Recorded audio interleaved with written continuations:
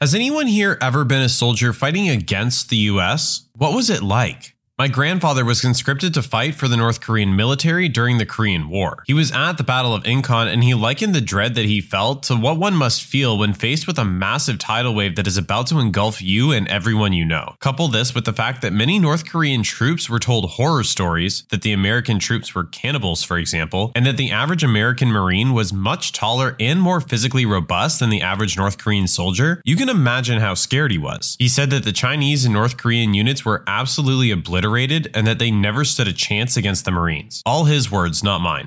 My uncle, who I'll be seeing in a week for Thanksgiving, was there. He's 86 now. He still will not talk about it. His kids did not know he was in Korea until they were in their mid to late 20s. I remember when I was little, he would mow the lawn without a shirt, and I could see the scars on his abdomen. When I asked about them, he said they were from having his appendix taken out. Clearly not the case as an adult looking back on it. To this day, he is a staunch pacifist. This is much akin to the horror stories told in Japan after America dropped the atomic bombs, that American troops were savages who were going to come into Japan and rape all the women. That is why there was such a high suicide rate in Japan in the months after the war. Terrifying stuff. This is true. My grandfather tells me stories about Korea. He's a US Marine. He tells me about how easy it was to just mow through any resistance ever. I condensed this part. The only thing he said that ever scared him over there was waking to an earthquake. I was just a 7-year-old kid when my parents were watching CNN/BBC while I was playing video games. It was about some army jets taking off during the night. My dad turned to me and said something along the lines of, "It's begun, get to the basement now." Sometime later, the first explosions could be heard. The NATO/US bombing of Serbia in '99 had started. I remember spending time in the basement with other residents. I remember how the building shook when the bombs exploded. The fear of what was coming after the sirens went off. They destroyed all 3 bridges across the Danube in my city, cutting us off from a part of our family. One day, a bomb hit the refinery, so we couldn't stay in the basements anymore because of the CO2. Then, a bomb hit about 100 meters from our building, and shrapnel went through the blinds and windows and embedded itself in the opposite wall of our neighbor's flat. That was when we decided to move somewhere else where the Americans had nothing to aim for, a smaller town. We were safer there, but we could still hear the jets flying above us and bombs going off in the distance. When someone shot down the F-117 stealth jet, it was a huge hell yeah moment for Serbia. That's my short story of surviving a war versus USA. Edit, I forgot to mention they were supposedly only bombing tactical targets.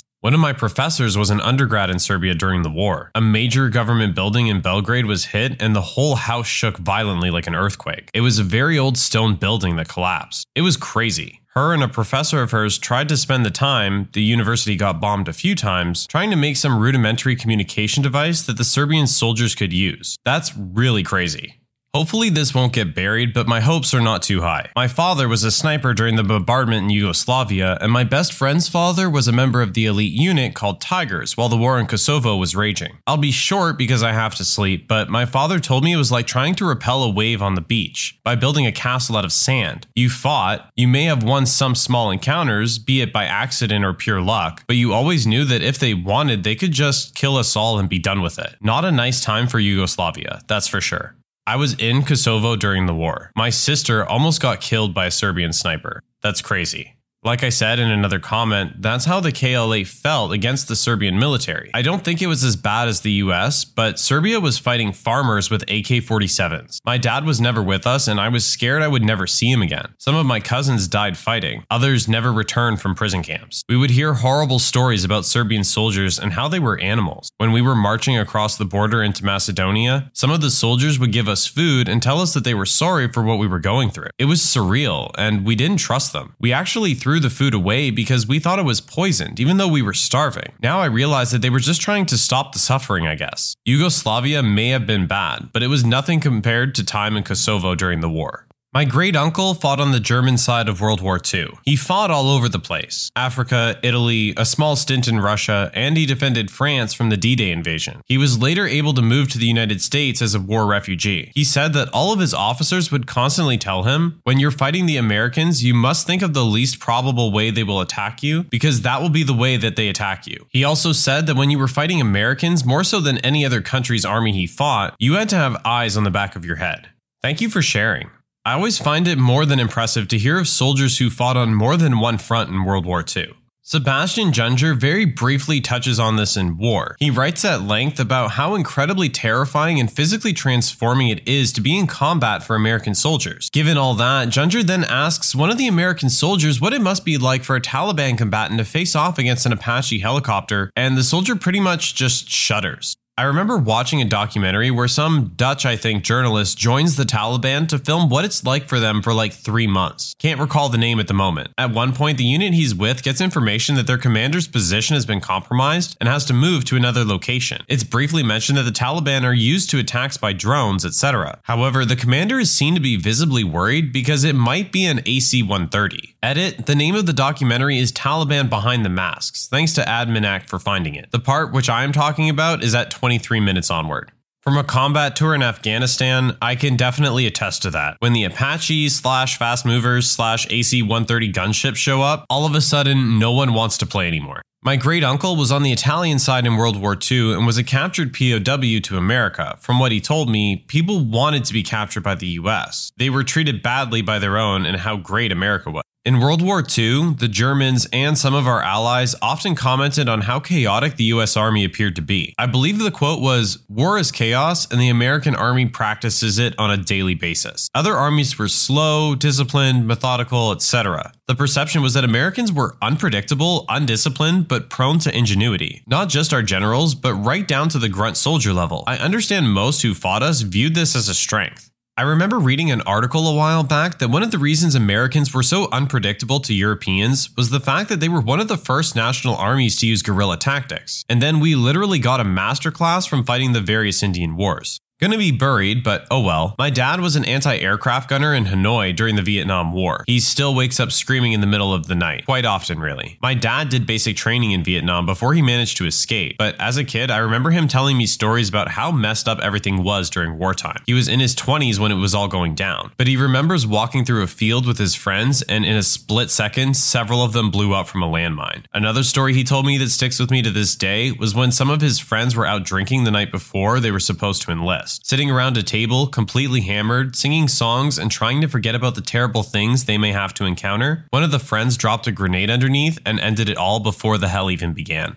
I had the opportunity to be OPFOR, pretend batteries, for a Spec Ops raid one night recently. We all had basic roles to play to make sure the good guys got practice at typical scenarios, but we were allowed to do whatever we wanted within the confines of the role we were given. My role was to be a squirter from the main target building. When the raid rolled up, I was to fire off some rounds and bolt as fast as possible over a hilly area and take up cover in an adjacent building. Then, when and if they came to my building, try to light up as many good guys as possible before being shot. The blacked out Hummers roll up and I unload my rounds. After emptying a mag, I bolt for the second building. I'm not usually a nervous type of person, but it was either the sprint or the fact that those Hummers were really terrifying, but my heart rate didn't slow down after I'd stopped running. I remember thinking two things. First, how strange it was that I was so scared, since I knew we were using simunition and this was a war game. And second, that I knew for a fact I was going to die. I was outnumbered and outmatched. They had night vision and I was armed with a single AK-47. The sense of dread was really vivid, and I remember imagining noises and sights and kept playing out an operator sneaking up behind me in my mind. The next surprising thing was that when they rolled up to my building, they weren't sneaky or silent as I imagined in the books, just as before. Yet they also weren't yelling at each other like I had learned from cop shows when they clear rooms. They were all talking to each other in calm voices and using first names, relaying information about the current situation in a methodical manner. I had left a light at one corner of the building in hopes that I could spring a trap from the other. I turned the corner and unloaded a magazine as fast as possible at the parked Hummer, barely aiming. All I could think about is the 10 to 20 guns all silently hunting for the slightest movement. Then, and I'll never forget this, I saw the most eerie sight imaginable. A red dot, bigger than I'd pictured or ever seen at the range, racing across the sand towards me. As I threw in a new mag and turned the other direction to check my 6, I had just enough time to catch the second red dot repeating the first move as if they were synchronized divers. I've never been more impressed and mortified in my life. The next thing I felt was pretty surreal. In short, I was hit in the chest and in the back at the exact same moment by two operators rounding the sides of the building. I was on a corner. As I retreated from one side of the building to the other, fearing the first shooter, I ran directly into his counterpart. Their bullets, Simunation, contacted me at approximately the same place on my chest and back. I listened to them clear the inside of the building. Those same cool methodical voices. First names. Nothing like what I imagined. Then they searched my dead body. They began to take off my mask, paintball type contraption, to ID my face. And the plastic was cutting into my eyebrow. So I reached up to help them take it off without hurting me. One of the operators standing watch over me almost shot me and politely asked me to inform them verbally of any other movements I would make. Anyway, to wrap this long story up, afterwards I met all the guys that were on the op. There were about 20 and they were all smart as hell. Many of them had gone to college and enlisted anyway in order to join Spec Ops. Several of them spoke multiple languages and none of them were what I imagined. They were all humble, completely professional, and extremely thankful for us volunteers that they lit up. Basically, I don't know how it would feel to fight US soldiers with real ammo, and it made me pray I never will. It seemed pointless. Disclaimers, these guys weren't practicing with air support that night. It would have been even more terrifying with that on my mind. Also, a friend of mine who's an operator wasn't sure why they'd have red dots equipped while using night vision goggles. I have no idea, I just know what I saw. Maybe it was an intimidation factor? I don't know. It almost made me poop myself.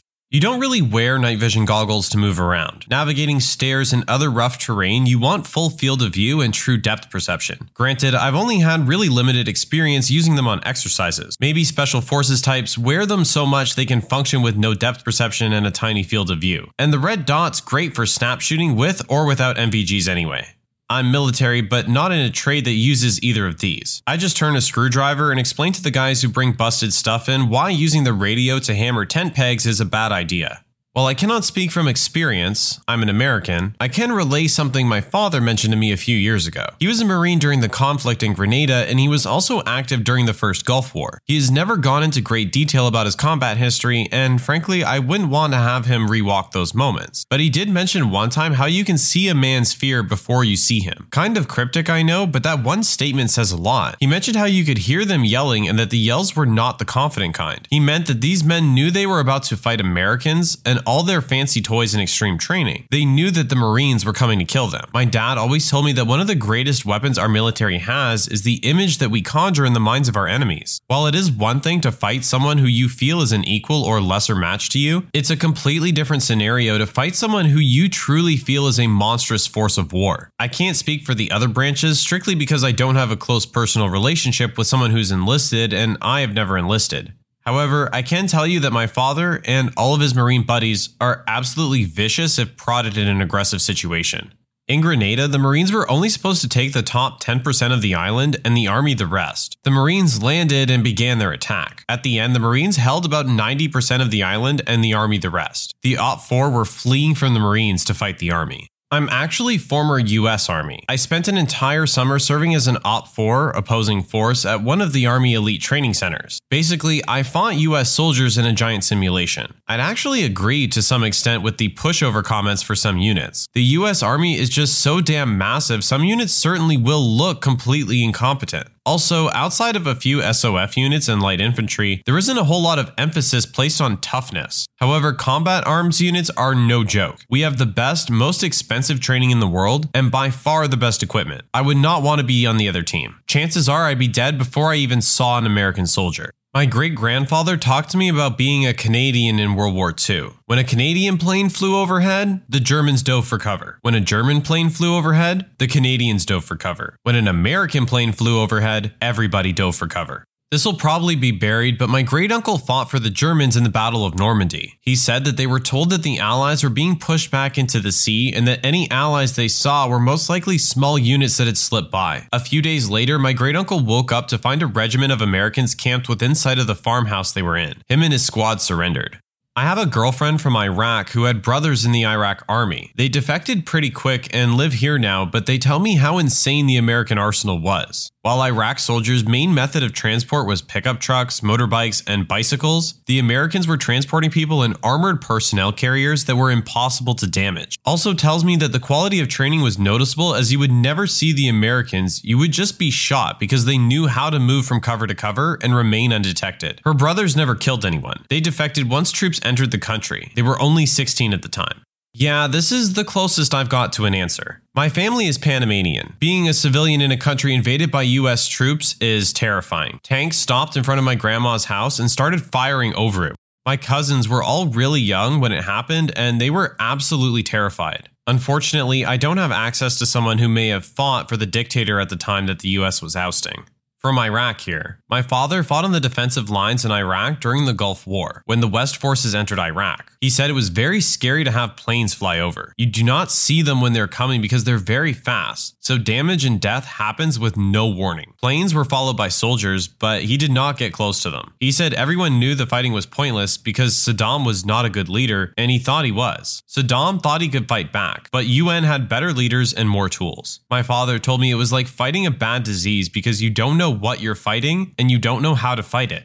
Not the enemy, but was in communications, and we would get intel from counter-intel guys from intercepted cell phone calls. Talibans would be scared out of their minds when it came to engaging Marines. One report that I remember well was a commander ordering guys to engage in firefights because they wanted to do a show of force. The guy he was ordering gave a million excuses and was scared of the new Marines because they thought they were special forces. We had a bunch of new gear, chest rings, radios, and thermals. They ended up engaging a patrol later that week. We killed most of their cell that day. My great-uncle flew A6M0 Zeke fighter aircraft for the Japanese Imperial Navy. He survived one attack on an American carrier task force but was wounded and relegated to light duty in China. He described the first time seeing the US fleet circa 1944 as both awe-inspiring and extremely disheartening, simply the futility of trying to fight the US. I actually gave a talk on this topic today. Not just the US, but basically on the losing side. I suppose I'd sum it up. The winners write history. I guess the end result of facing an army like the US, a technological monster, is you're not going to be the one writing that history book. Currently in Berlin, and I just get my group, Australia, US, Canada, etc., to imagine no war memorials in their town, no Veterans Day, no Anzac Day, no parades, no walls listing the dead, and then I remind them for a large portion of soldiers here during World War I and II, it wasn't they were evil. It was they were, in their minds, fighting for their home the same as our grandfathers and great-grandfathers. We get to remember our dead soldiers, to raise them up as heroes. Those that lose don't. It's a strange but powerful thing to be allowed to remember.